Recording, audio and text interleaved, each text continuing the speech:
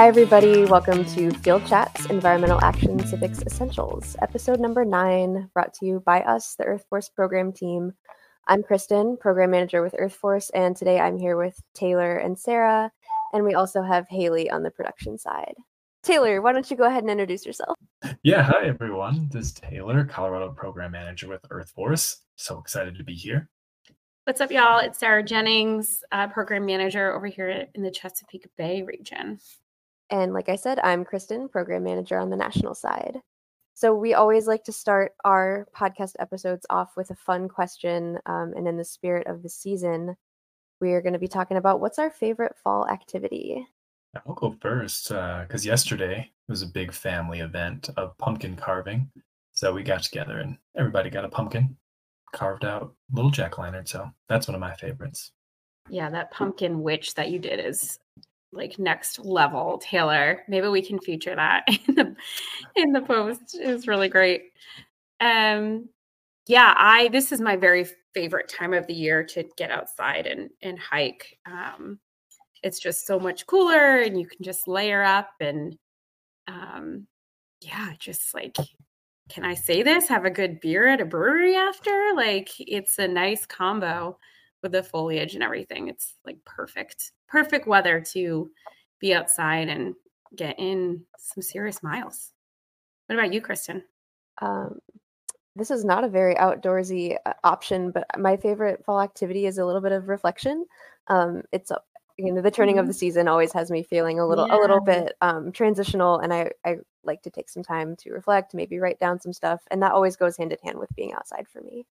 So today we are going to be talking all about problem finding as it relates to environmental action civics. We talk about problems a lot. We have a lot of problems, and I know you all do too. But today we're going to be talking about problem finding, which really is the crux of the first step of the Earth Force process and also gets a little bit into step 2.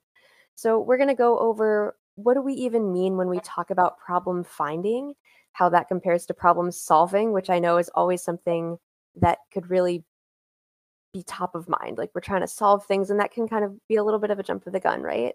We're going to talk about why we even start here. Sarah's going to cue us in on some of that.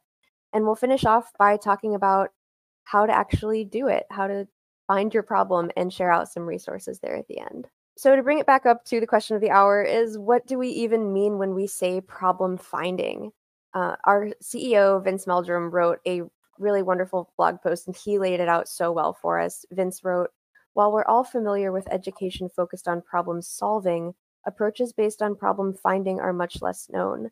Problem finding education differs from problem solving in several ways," and that's really what we're going to talk about here. So Vince helps us out by saying that problem finding is really exploratory, and again, that's really what we're focusing on in step 1.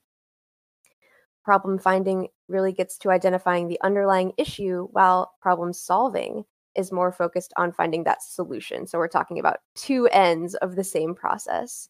So essentially, at the end of the day, problem finding is something that you're doing in a proactive way, while problem solving is more reactive.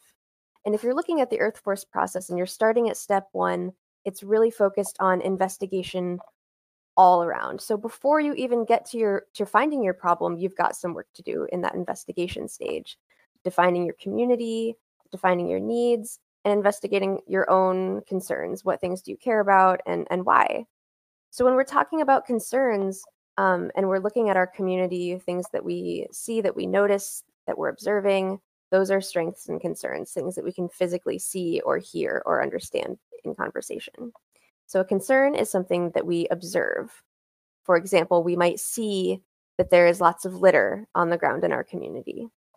But a problem, moving from concern to problem, is that problem is really a refined instance of that concern, where we say, okay, there's litter on the ground, but we acknowledge as a community that it's an issue that we all care about, and it's a concern from our students. Yeah, that's a great way to approach what we're talking about, and just making those definitions, and how problem solving and problem finding are 2 very different approaches to whether it's climate education, environmental education, or honestly just education in general, right? It's this participatory education that we're talking about, being actively involved in your learning. Mm-hmm, so why do this, right? Like, I think about, as a prior teacher, a lot of the times we center education on building knowledge of something, and actually starting with students being able to identify, why do I need to understand this and make sense for it themselves before they even know what this is like a pretty different way to approach education.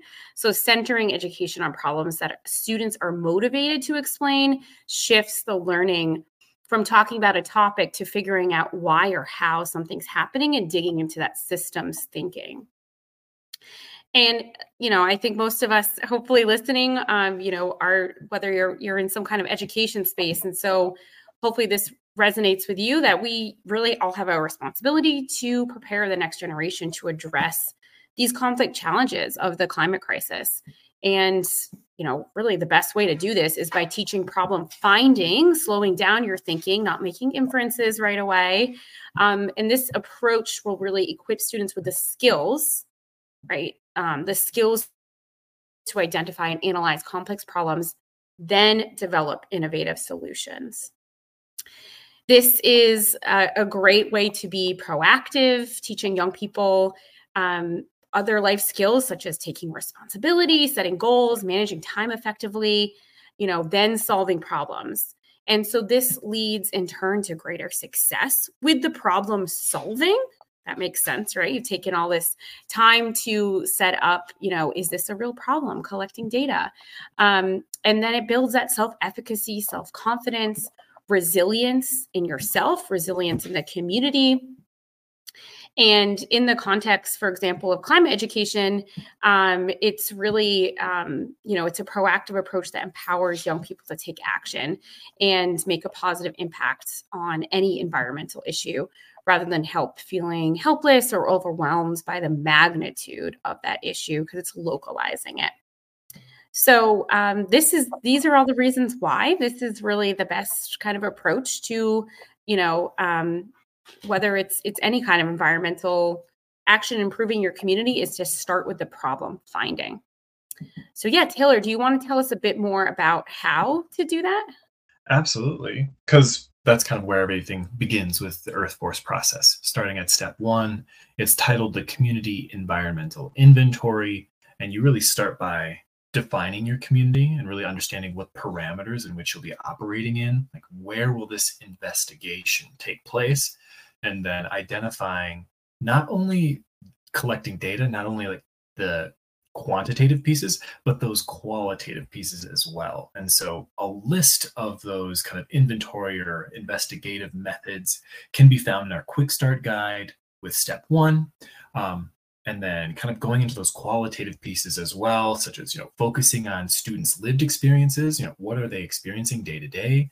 And that student-led research and discussion throughout that process, and really engaging in that participatory education. And that's kind of where we have this new tool. It's a youth toolkit that is really student-facing, that really engages those students in the process of problem finding, and so on throughout the process. And that engagement really gives them that, shared responsibility, shared decision-making through identifying those things. What issues or concerns have surfaced through this process, and working together to then identify what they want to address in step 2. And so a quick example, kind of using a lens as well, we could talk about waste streams, and a student group, collected information about waste streams at their school, and they found a lot of interesting things that it's concerning to them. How would they decide the problem? Is it big enough? Do we care? Are we enthusiastic about it? And which problem we'd want to move forward with. So like under the lens of waste streams, they say the community was surveyed and majority also agree that it's a concern of theirs. Number 2 is data supports this as a problem. They found that 50 pounds of food are thrown out in their garbage each day in their cafeteria.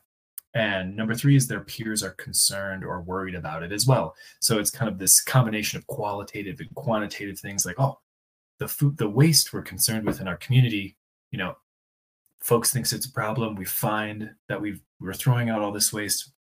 And so having a clear problem statement makes the rest of the process easier. So they've identified it's a community need that they want to concern. And so maybe then diving deeper into maybe a root cause analysis. So identifying like, oh, okay, what is causing this thing? So it's kind of this process of information gathering so that when you go into the later steps, you'll be able to find an effective solution or a strategy, actually, an effective strategy to that action. And some non-examples would maybe be composting or a teacher selected activity, like Sarah was mentioning before, having that ability to select from the students. So those are some really unique things to think about when you're engaging in step one. And hopefully you'll check out our resources and the quick start guide that are there and integrate it into your classroom or whatever learning environment or groups that you're engaging with young folks. Yeah, we hope you enjoyed our breakdown of problem finding and a little bit of a deep dive into step one of the Earth Force process. Thanks so much for tuning in today. If you need some more information about problem finding, please check out our resources on step one, including that quick start guide that Taylor mentioned, and it's as well as linked in the show notes. You can also read that full blog post that we mentioned by Vince, The Importance of Problem Finding in Climate Change Education. And if you like what you heard, go ahead and leave a comment, or if there's a topic that you want us to cover in the future, go ahead and leave us a comment. We will see you in 2 weeks for our next episode. Bye-bye. Bye. Bye, everyone. Thanks for joining.